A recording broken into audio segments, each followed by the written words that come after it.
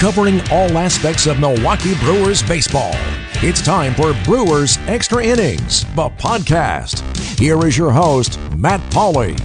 It is time for Brewers Extra Innings, the podcast powered by WTMJ Mobile. My name is Matt Pauley. Great to have you with us as we come your way another week, but this is the week where we can actually talk about real baseball things as spring training is underway down in Arizona, and it has been a very busy past week, and we've got a lot to get into, including the big news of Sunday. We'll get to all that in just a moment. As always, our housekeeping items at the top of the program. If you listen to the podcast via Apple Podcasts and want to leave a ranking and review, that is fantastic. If you want to get in contact with me, you can do so via Twitter at Matt Pauley on air, MattPauley on air. On the program this week, Brad Ford from Brew Crew Ball is going to join us, and he's actually going to be we've got a double shot of Brad today on our social media conversation, and we'll also shift that conversation over to some of the minor league guys and call that our Down on the Farm segment as well. So that's going to be coming up. Of course, we'll go back through the last week or so worth of news, but the big news item we're going to touch on right now as we speak, and I'm coming your way. I'm recording this close to midnight, Sunday night / early Monday morning. But the news that came down late Sunday afternoon from multiple sources out there is that the Brewers are re-signing Mike Moustakas. It is a one-year deal, and it's going to be valued at about $10 million. Some reports say there's a mutual option. Some reports say there's not. A mutual option to me is nothing. I don't know the last time I saw a mutual option that was picked up. The only side of that is sometimes there's a mutual option with a buyout in there, and I haven't seen any buyout language on this yet. That doesn't mean it's not there. But either way, 1 year, about $10 million seems to be the going information, I guess you can say, about this Moustakas deal. I like the deal. I like it for a number of reasons. I think it makes the team better. I think it improves the team's depth. I think it covers up some possible issues that the team could run into. All right, so first off, Mike Moustakas fit in perfectly well inside of that clubhouse last year. He had an impact not just on the field, but off the field as well, and I think that's important. In a 162-game season, you're going to have some games that can be won by how things go in the clubhouse. That's not to say that a team that's really bad and everybody likes each other is going to win games. But when you're a talented team and you're around each other all the time, I think that does have an impact on the field. And Mike Moustakas fit really well inside the clubhouse. Offensively, he is an upgrade.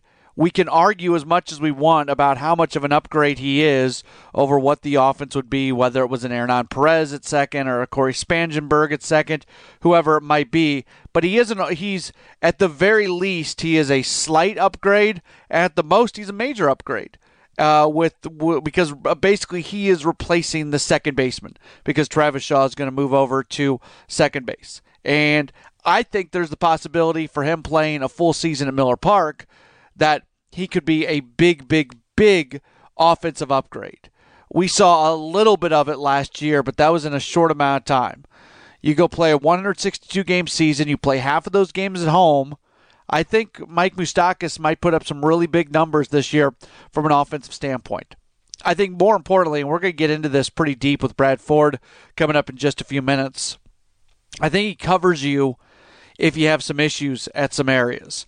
You know, if Jesus Aguilar does not repeat the season that we think he will, or at least that, you know, if he doesn't do some version of what he did in the first half of the season last year, and he kind of regresses back to the mean by having a Mike Moustakas. You can always throw a Travis Shaw over at first base and have Moustakas at third, and you know you figure out second from there, whether it's Spangenberg or Perez, and at some point Keston Hiura is going to be around. And that's the other side of this. At some point Keston Hiura is going to get there, and there's just going to be more depth. And you could say at some point Mauricio Dubon is going to get there. This is a team that is pushing the limits in terms of depth. Right now, we don't know how the roster is going to all work out, and the fact that you're going to be adding more players as the season goes along. We can assume that neither Hiura or Dubon will be on the team when the season gets started. We would think that they'll both get an opportunity at some point during the year. Now, there's going to be injuries and there's going to be opportunities because of injuries, but also teams get healthy. So what's it going to look like once everybody is healthy? It's a really good question, and there's not an easy answer for it right now. But I think Mike Moustakas makes this team better. It's a 1-year deal. It's $10 million. $10 million is a lot of money. I'm not running away from the fact that $10 million is a lot of money. And kudos to the Brewers for being willing to expand payroll once again. But the old adage is there's no such thing as a bad 1-year contract. You're not locking in multi-years, lots of money. This is a perfect situation. And I think for Moustakas, this can be that, make or break year in the sense that if he can play a year at Miller Park and put up really good offensive numbers, and maybe all this stuff with the slow free agency market can kind of be cleared up a bit, if all that happens, then perhaps he goes and cashes in next year on the free agent market. But at least for now, it's a situation where you bring Moustakas back, and I think he makes the team better. At the end of the day, isn't that what it's about? Finding ways to make teams better. I'm not trying to sound like David Stearns right now, but one of his adages is, they're always looking to be able to add talent to make the team better. The team's better with Mike Moustakas. We can argue all we want about how much better they are with Mike Moustakas, but I think it's hard to argue against them being better. I think the worst thing you can say about the Moustakas signing is that they're marginally better.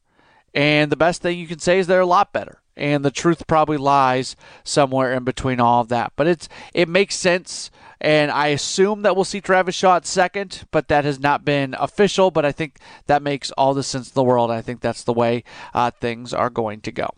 Again, Brad Ford's going to be joining us in just a few moments, but let's get to this week's headlines of the week. It doesn't matter if it's right in the middle of the summer or winter. There's always news about the Brewers. Let's look back at the week that was with Matt's headlines of the week. All right, so the big headline is obviously the Mike Moustakas deal. The official report is $10 million in 2019 and a mutual option for 2020. Mutual options are rarely, if ever, picked up. If you know of a mutual option, I can't think off the top of my head, and that doesn't mean it's never happened. It probably has happened at some point. But if you want to bring to my attention, you can tweet at me at Matt Pauley on air, MattPauley on air, a time where a mutual option has been picked up. Generally, team options sometimes will, sometimes won't be picked up by a team. Player options, same deal. Mutual options, I can't remember a time a mutual option was ever picked up by both sides. But anyways, Mike Moustakas back in the fold. Obviously what we've been talking about a whole bunch. Some of the other news and notes coming out of Arizona this past week. Hernan Perez had wrist surgery, and he evidently was playing through a ton of pain all of last season. At one point, the organization, I guess, suggested to him for him to go ahead and get surgery, but that would have ended the season. That was pretty late in the season when they gave that message to him. So how that impacts him, and we'll talk with Brad Ford about this in just a bit. We've already recorded the information with Brad, so I already know the things that he's going to say, so I don't want to take too much away from that conversation. But Brad is going to make the point that the batting average is about the same. Hard hit rate was pretty solid for him last year in terms of what he's done throughout his career. So it's hard to really identify where the wrist might have affected him, but maybe it did, and that's something to keep an eye out on. Somebody joining the organization again, Jay Jackson. He's a 31-year-old right-handed pitcher. Came up in the Brewers organization and got as high as AAA. Eventually went to San Diego, where he made his major league debut as a September call-up in 2015. He's a guy who's been pitching in Japan for the last 3 years. His team winning the league title all 3 years that he was on it, and twice advancing to the Japan series. So that's he's played games that matter, and you never really know what somebody's going to look like, how they change when they go overseas to them coming back. Sometimes it's a really good thing. So I think this is a really intriguing signing for the Brewers, and I'm very interested to see what he looks like during the course of spring training. A couple of notes. Ryan Braun not going to play much first base in spring. Remember last year? There was a lot of Ryan Braun at first base.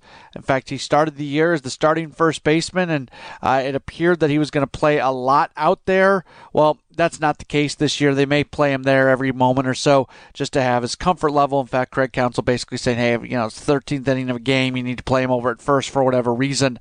They want him comfortable with that, but they don't have a problem with guys who can play first base right now. And with Keon Broxton and Domingo Santana not being in the organization anymore, Ryan Braun can really focus his time on left field for this upcoming season. A lot of stuff to get into, obviously, coming out of spring. Lots of news and notes. We'll continue to go through these on an every week basis here on the podcast, but those seem like some of the big ones, obviously, this week. So those are this week's headlines of the week. After every Brewers game, signing an announcement, bloggers and podcasters hit the web to give their take. Now we bring them all together. It's the Social Media Roundtable, and it starts now. Brewers Extra Innings, the podcast, is powered by WTMJ Mobile. It is time for a social media conversation. We welcome back onto the program one of my favorite folks to talk to on the podcast. I say that a lot, but it's always true. We welcome in a guy who covers the Brewers, talks about the Brewers, writes about the Brewers, and also the entire minor league and prospect system. He is Brad Ford. Follow him on Twitter at BrewCrewBlue. Hi, Brad. How are you?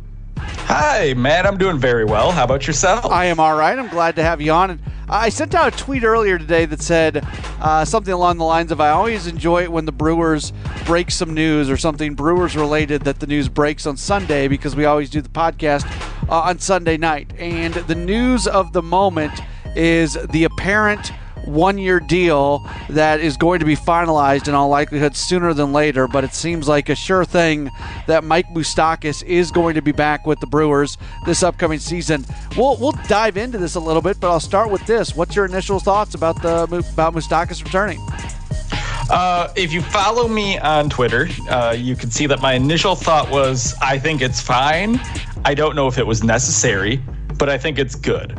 I think, based on what I was expecting from the Brewers offense, is that it was going to be probably a little bit worse than it would be without Mike Moustakas, but close enough that it didn't really make a difference.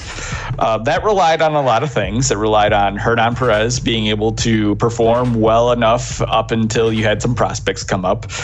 It relied on Keston Hiura being able to perform well enough once his time came to shine and he was brought to the majors.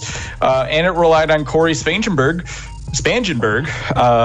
kind of increasing his ability when coming to Miller Park. But I think what you do with Mike Moustakas is you take out all those question marks and you know for sure that your offense is going to perform at this level. He's a very consistent player. You very much know his outcomes and kind of what to expect from him coming into things. So I think you end up on a very secure seat, and now you know for sure how your offense is going to perform. I think, and I'm not predicting this, and you made reference to this on a tweet earlier today, and I think you were spot on. I think Jesus Aguilar is a big question mark going into this year because he doesn't have the track record. Anybody who's listened to this podcast or listened to me talk has heard me mention track record over and over and over and over. And I'm always concerned when you assume a guy is going to repeat their successful season when they don't have multiple seasons track record going into it.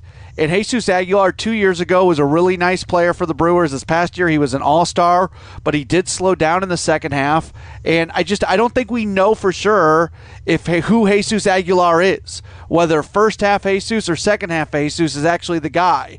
And I'm not predicting one way or another.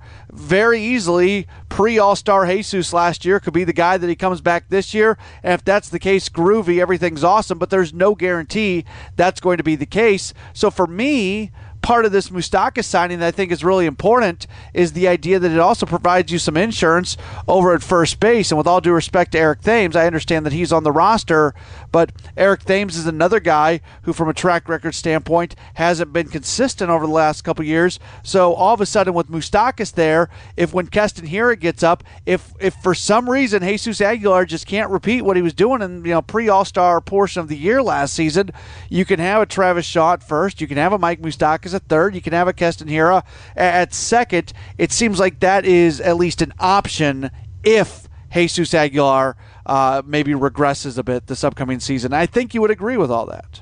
Yeah, absolutely. I think it's a fantastic fail-safe should that happen. And I think it's very realistic that Jesus Aguilar isn't the player who we saw last year.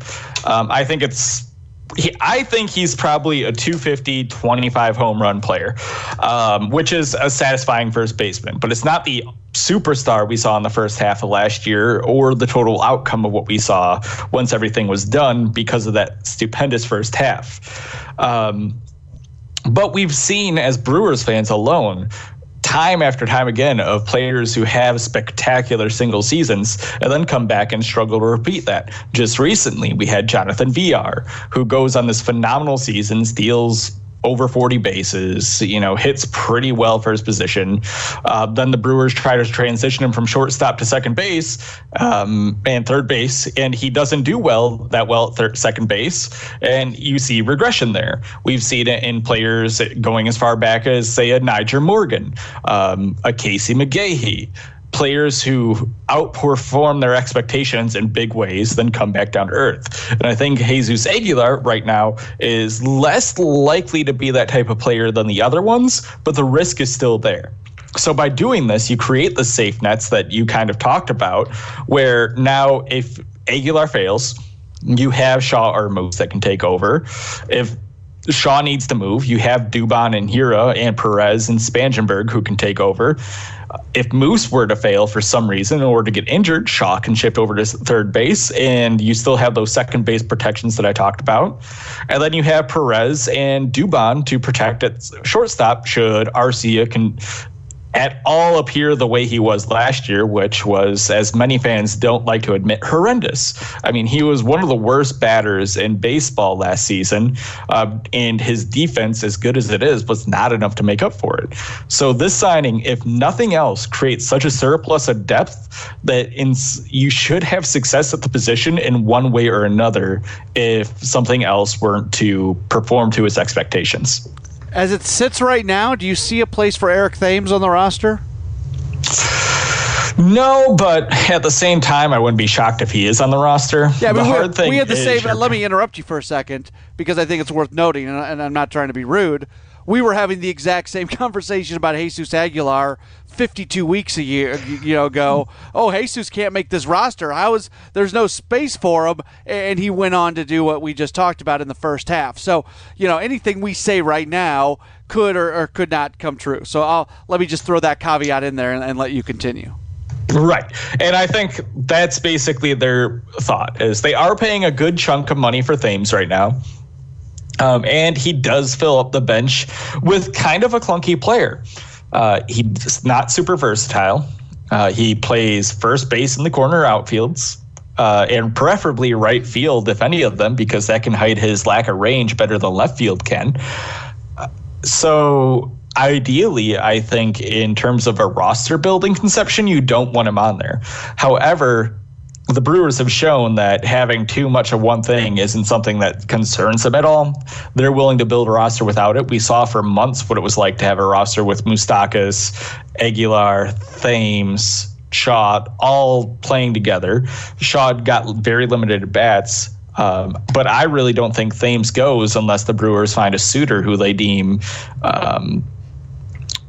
unwilling to pay the price that the Brewers want.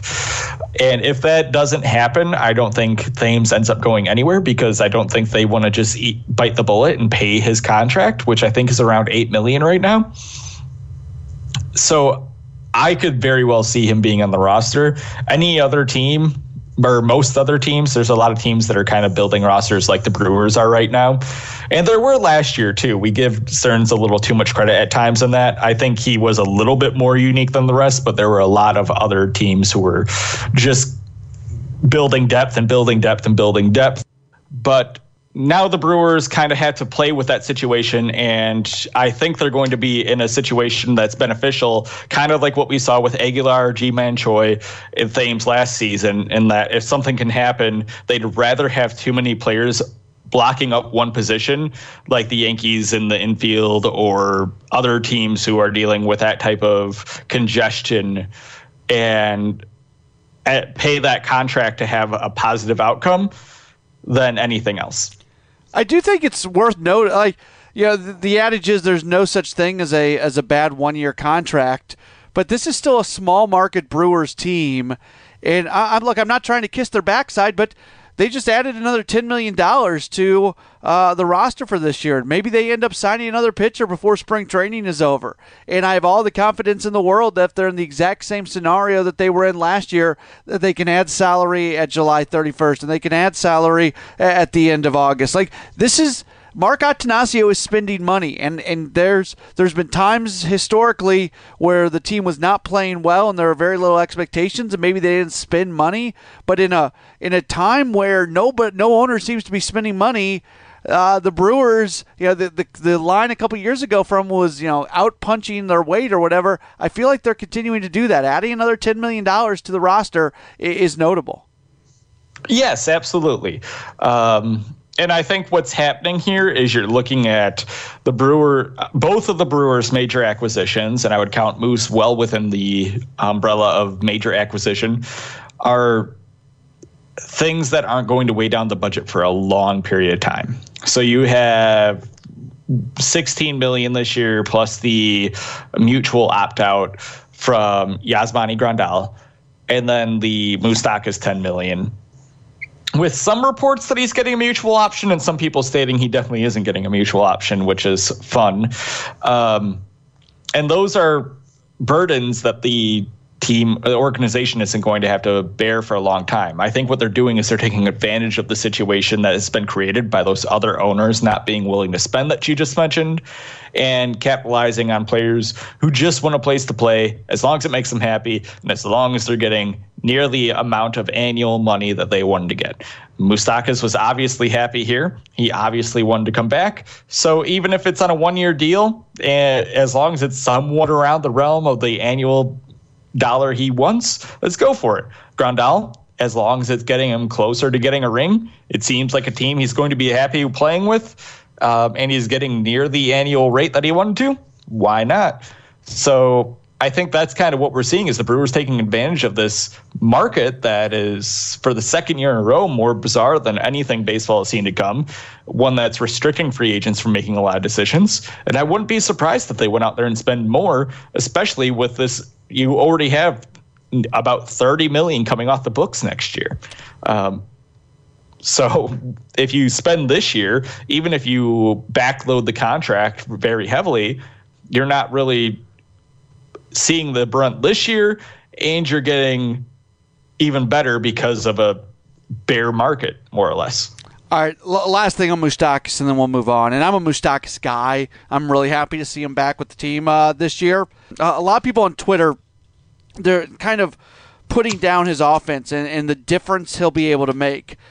Do you buy at all the possibility that a full year at Miller Park can be something that can result in some really, really good offensive numbers for Mike Moustakas? I absolutely buy that. He's very good, at least he was last year. He's pretty good at hitting the ball hard. Last year he had a 41.2% hard hit percentage, which means a certain number of balls that came off the bat, or 41% of the balls that came off the bat were well over 90 miles per hour. He also pulls the ball over 40% of the time. That plays into the short porch at Miller Park. If he's going to hit the ball extremely hard, he's going to take advantage of that very short area that's favorable to the lefties, and he's going to be able to increase his offensive production. And he's around the middle of the pack in qualified third baseman in terms of offensive production. You look at he's exactly at the middle. When you look at WRC plus, which is kind of a measurement of offensive production, he had a 105 last year between the Royals and Milwaukee, and that's exactly 15th. When you look at WAR, which we're all familiar with as a measurement of a person's value or the amount of wins they contribute to above average, he's at a 2.4, which is exactly 15th at third base. So you're getting two of the baseball's top half of third basemen in your lineup every day, two of the best lefty hitters in the infield in your lineup every day. And I think that's a positive outcome, especially when you increase the home run chances and power potential that Mike Moustakas has by playing in a park more often that strongly favors left-handers. All right, let's get into a couple other notes that have come out here over the last week or so in spring training. Hernan Perez is a guy that it seems like the social media contingent of Brewers folks really don't like. Clearly, he is held in high regard inside of the organization. I look at him as somebody that, as long as Craig Counsell is the manager and Hernan Perez is available to play, Perez is going to be a member of the Brewers. There was a note that he had wrist surgery, and he actually was dealing with something that was very painful through all of last season. At one point, team officials had actually recommended him getting surgery before the start of the postseason. According to Adam McCalvey, he decided to go ahead and play. The batting average didn't really change this past year from what he had done historically, but what power he has shown was not there this past year. Any reason to believe that Hernan Perez with a healthy wrist is going to be a significantly better player this upcoming season? No, I'm not really buying that. He had the highest hard hit rate of his career last year, one of the lowest soft hit rates of his career last year. Even his line drive rate was his second best of his career. I think what we saw was just who Hernan Perez is. And I think for Perez, it's a very, very valuable utility player. Someone who maybe doesn't. I'm one of the people who rag on him on social media. But why I rag on him is because I don't think he needs to be out there for 132 games, 400 plate appearances a year when we have the players who we have. So that's kind of what's disappointing to me is, you see a lot of him, I feel like, get heavily used when there's other options out there. However, I think he's a great asset in terms of a utility player who can play pretty good defense at multiple positions, is a stolen base threat, makes good enough contact.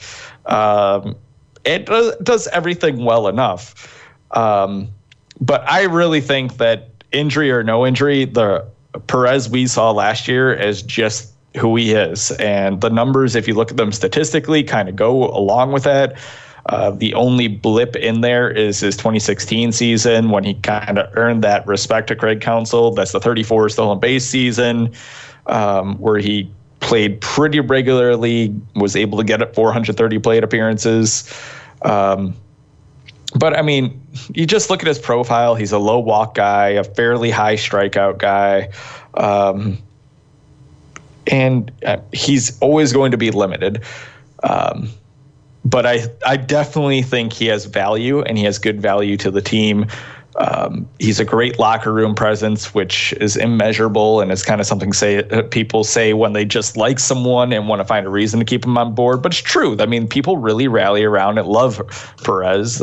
They have accepted his family, and they like him a lot. And I do think there is value to that.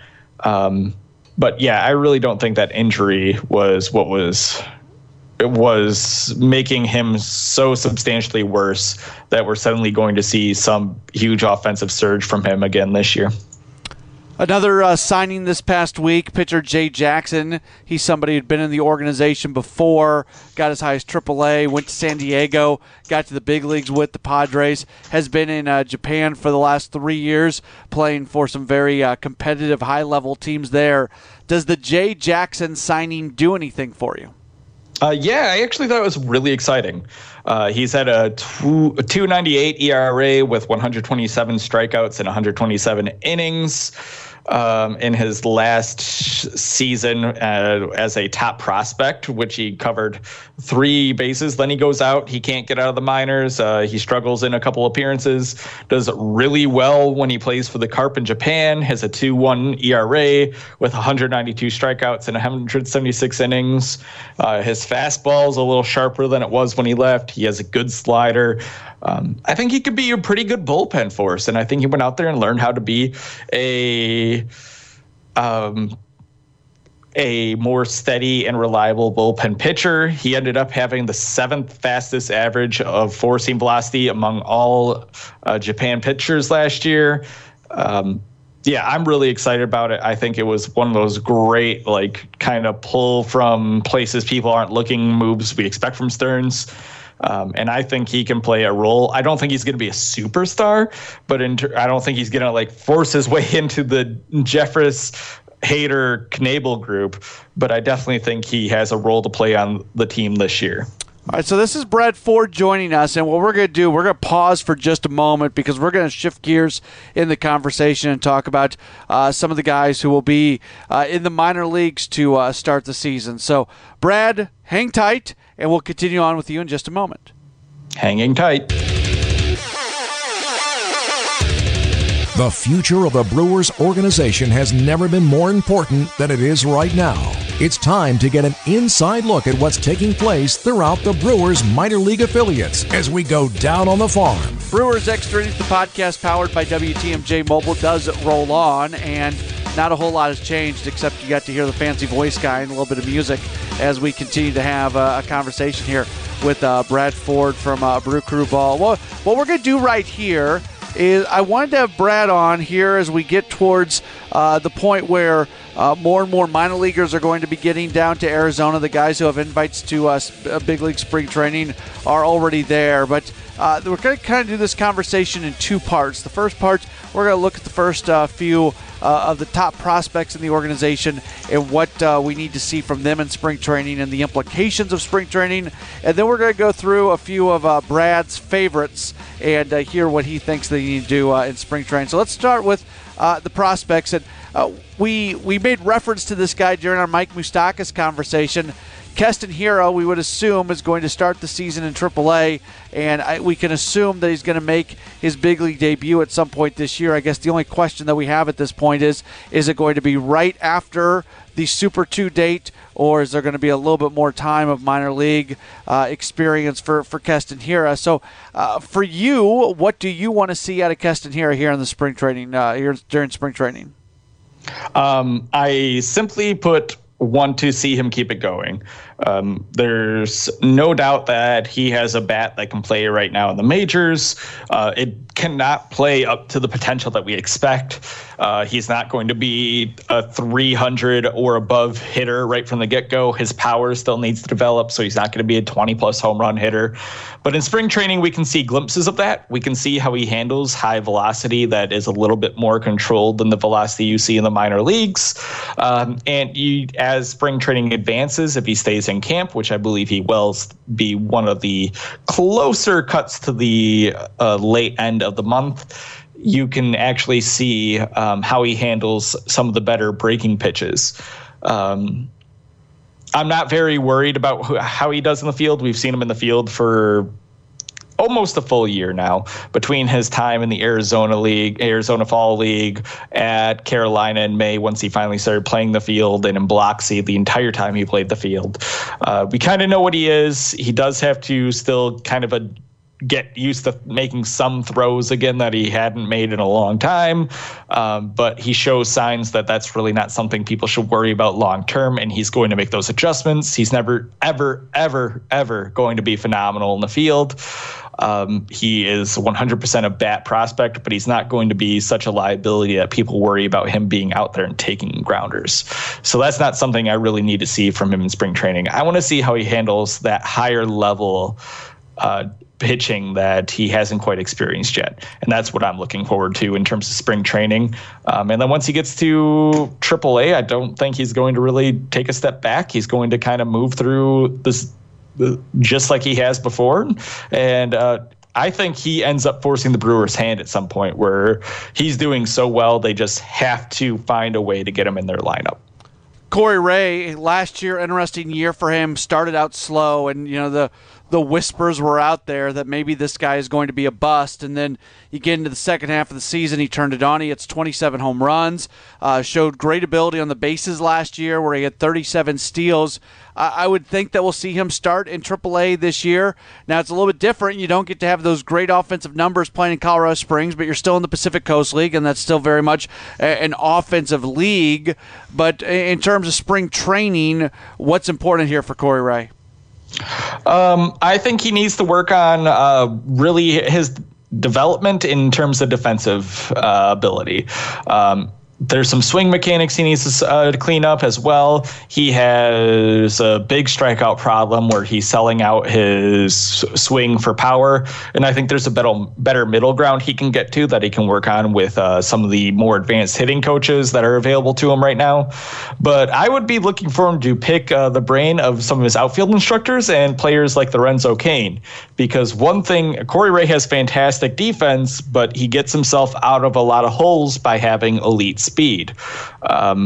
If he can work with Lorenzo Cain and some of the outfield coaches on maybe how to progress those instincts, get better jumps on balls, and be a more instinctual defender and use those tools to make his instincts that much more beneficial to him, he can really edge onto that elite stance of defenders.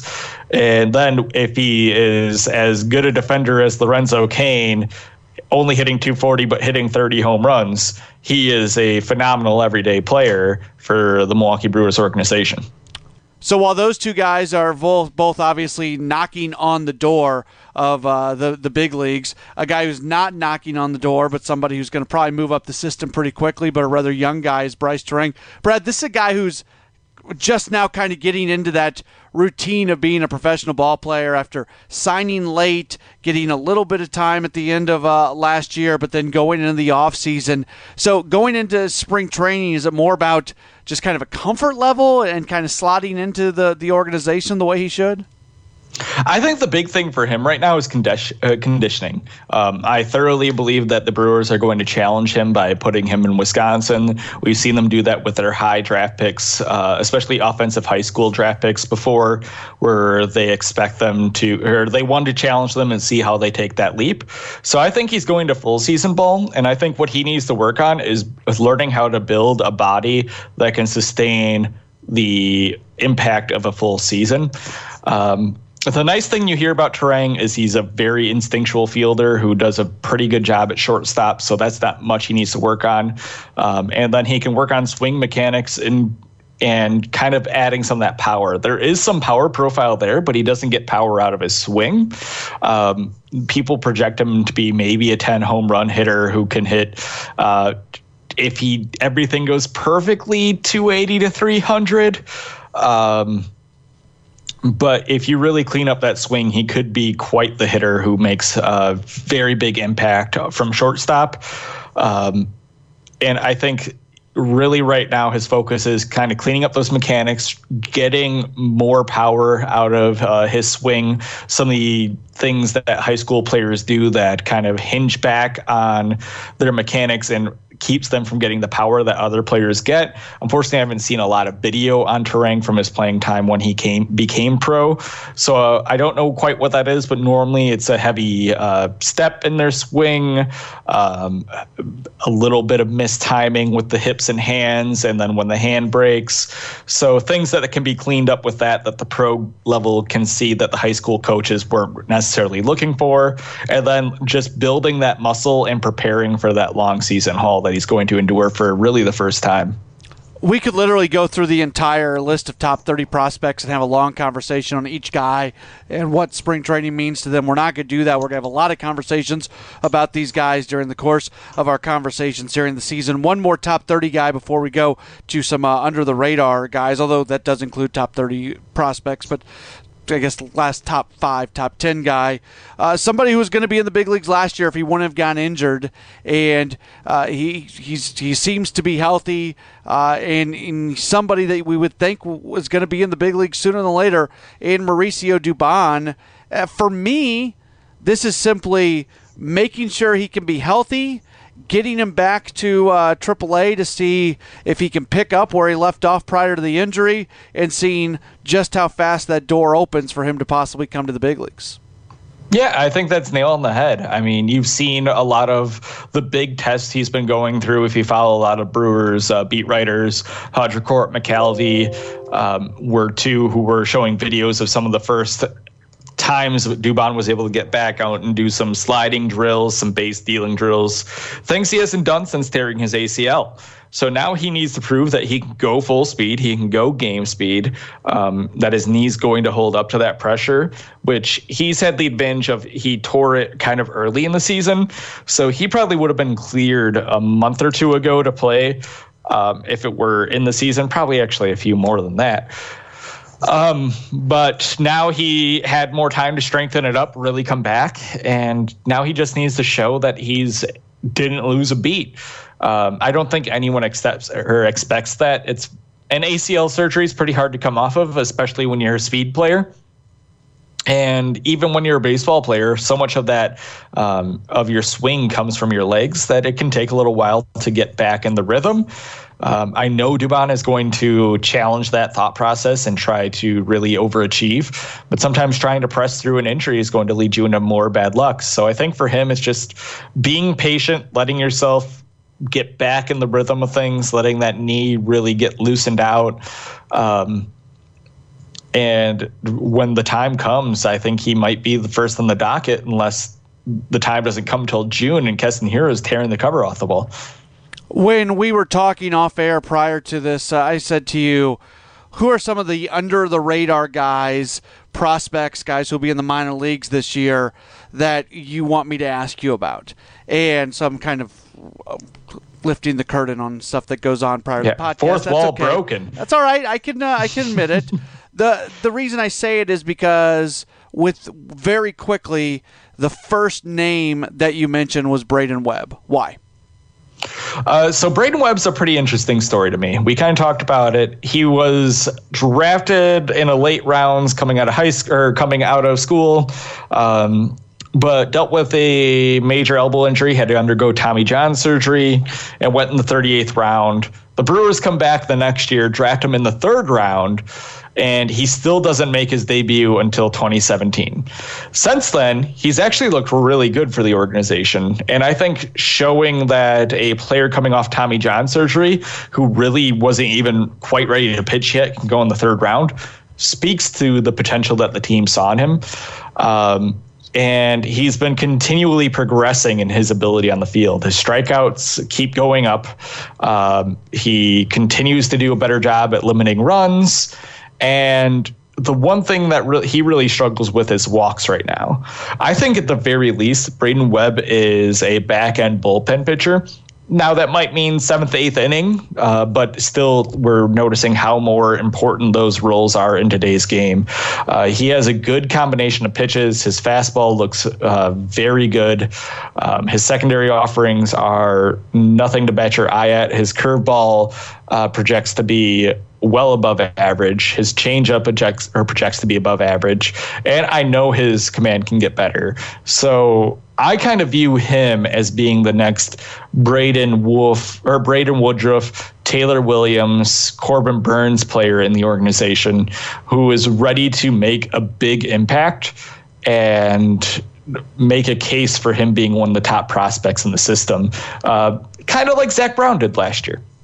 A guy that we've talked about a fair amount that you've been high on from the first moment that he joined the organization is Aaron Ashby. And last year spent time between Helena and Wisconsin. And at Wisconsin, he had a 2.17 ERA. It was only in 7 games and 37 innings pitched, but really did a nice job. Has the last name, is somebody so obviously he's got good bloodlines. I'm with you on this one. I'm excited about what he might bring to the organization. But again, we're focusing in on this conversation kind of on spring training and what you want to see from him. What's the importance of this spring for Ashby? I think the importance is he's really got to work on his mechanics. And we've seen kind of those guys with wild mechanics. Corbin Burns was one of the guys who looked really aggressive when he was drafted. He was kind of over pitching, falling off pretty solid. And then I reported in the year where he really broke out to some of my peers, like, no, his arm looks really smooth. Like everything looks kind of easy. He doesn't look like he's pushing. And they all said, no, Brad, you're wrong. That's not the report we saw. And that's because what changed, though, was the Brewers have been, as of late, very adept at helping fix those mechanical flaws. Right now, Aaron Ashby has a very over-the-top delivery that can be problematic in some cases, leads to some consistency issues. I think the over-the-top delivery can stay, but they have to work on some of the lower half and clean that up. So that's what he needs to work on right now, is really cleaning up his mechanics to be mostly more consistent. I think you can have slightly non-traditional mechanics and still be a very successful pitcher. But I think he needs to be working with the organization to do that. And if he can make the type of leap like a Corbin Burns made in his mechanical growth, he's going to just speed through this organization and be in the majors. I mean, maybe 2020, maybe 2021 at the latest, if he makes that adjustment. He is a guy where it all seems to be there. Some people don't believe on the future outcome, but even if you look at like their potential grades for his ability, the fastball can be a plus fastball. The curveball is a plus to plus curveball, and his changeup and slider are great secondary offerings. He looks like he can be someone who can be a number 2 or number 3 starter, but he needs to work on the commands and on his command. And the first big step starts with his delivery this spring training. One of the reasons I really enjoy talking to you, one of the many reasons I enjoy talking to you, is some of your guys that you like in the organization are right there with some of the guys that I especially like in the organization. And one of those guys is Javon Ward. And last year got promoted to Helena, put up pretty good numbers there. Again, this is a guy who's probably got some time before we see him playing at Miller Park. Who knows? Maybe he'll never play at Miller Park. Maybe it's going to be the new name by the time he gets to Milwaukee. But all that being said, Javon Ward is an interesting guy to continue to monitor as he continues to move forward. Yeah, absolutely. So when the Brewers drafted him, they drafted him because he had all of the talent but none of the tools. To elaborate on what that means is he has a strong arm, but he doesn't have an accurate arm. He needed to kind of learn to rein in his talent, or the talent that was there, and turn them into baseball ability. He made tremendous strides last year with his bat and actually being able to have a little bit more zone control than he had when he debuted. He needs to continue to make progress on that. He's a guy who is huge, a little tiny, needs to continue to build his frame, continue to build his frame. He was only 18 last year in his second pro year. But he has huge power potential, needs to continue to work on that loft. And that's things he learned a lot in spring training. He also is very, very, very, very, very, very, very, very raw when it comes to fielding. He could be one of the best outfielders in the league, but right now he doesn't have really any natural inkling on how to field. He can see a ball coming towards him and then think like, okay, the coach taught me to do this, I need to go do this, and he gets the ball and everything's fine. But he needs to turn that into natural instinct where he sees the ball coming off the bat, kind of like we talked with Corey Ray. Corey Ray has more instinct and more ability, but uses his tools to make up for some of that. Ward needs to really work on taking his speed, his talent, his range, and transitioning that into becoming an actual fielder. But with all those tools, and as we see them get more refined, he is one of the guys who could be a superstar in the making, but it's going to take a lot of time, a lot of work, and a lot of things going right. All right, last guy. We're not doing due justice to all the guys in the organization, but this podcast has to end at some point, so we'll wrap up with this guy. And this is one of my favorites, and I know with what happened at Wisconsin last year, maybe in terms of who the most high-profile catching prospect in the organization, not this guy anymore. But to me, I'm still really excited about Mario Feliciano. He's still a really young guy. He was a little bit banged up last year. I won't run away from the fact that last year his star maybe dimmed just a little bit. But to me, this is a guy who could still be a big-time Major League Baseball player for the Brewers. Right. He dealt with major injuries last year. He had a hand injury. He ended up going shoulder injury in the Arizona Fall League. So now his big thing is after a season where he was only 19, was supposed to play his second full pro season, and he ended up losing a lot of it. He only ended up playing 46 games, and 4 of those were in the Arizona League. And then he played, I think, 2 more at the Arizona Fall League, maybe just 1 more. I think he had 2 at-bats before leaving with an injury. He needs to focus on getting healthy and being ready to go from day one, because I still think he's the most talented catcher in the Brewers farm system. He has shown tremendous ability to adapt behind the plate and become a better fielder. His bat looks very natural and there's no problems there. I think that's something where as long as he is healthy, he can swing a good bat. So now it's just him getting healthy and preparing and being ready to go from day one. And if he has a season like he did in Wisconsin, I think he'd be one of the players you could argue should be a top 10 spot. I don't even think it's fair that he's dropped as much as he has in most lists. Yeah. You saw him approaching the top 10 in many lists last year, and now he's in the back 20. And I think anyone who knows the situation understands that he dealt with a lot of adversity, and a lot of the problems he had where he only hit 205 and barely was able to get any power last year in Carolina was because he was playing unhealthy almost all the year. He got a very, very late start because of injury. He ended up almost missing time after his first week because of an injury. He dealt with a lot last year, and he's one of the most interesting prospects in the system to me. So this year he's got to build muscle and get ready to go right from the word go. And just he can be a very, very good catcher. He has all the tools to be an offensive weapon behind the plate and also be a pretty good defender. Probably never like a superstar defender, but a pretty good defender, one you're very comfortable with. And I think he just needs to be healthy. That's the big thing. I agree 100%. So way to be on that. I want to say this real quick, and because I really appreciate you coming on. And this podcast right now, we're coming up on 11:30 at night on Sunday. You have real stuff that you do in life, and you had to wait for me to travel back and deal with all kinds of issues. So thank you so much for doing that and doing this as late as you are, and kudos to you for that.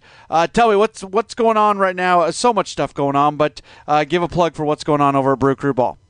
Oh, Brew Crew Ball, what isn't going on? We just finished up our pitchers and catchers series. We're covering the Mike Moustakas signing.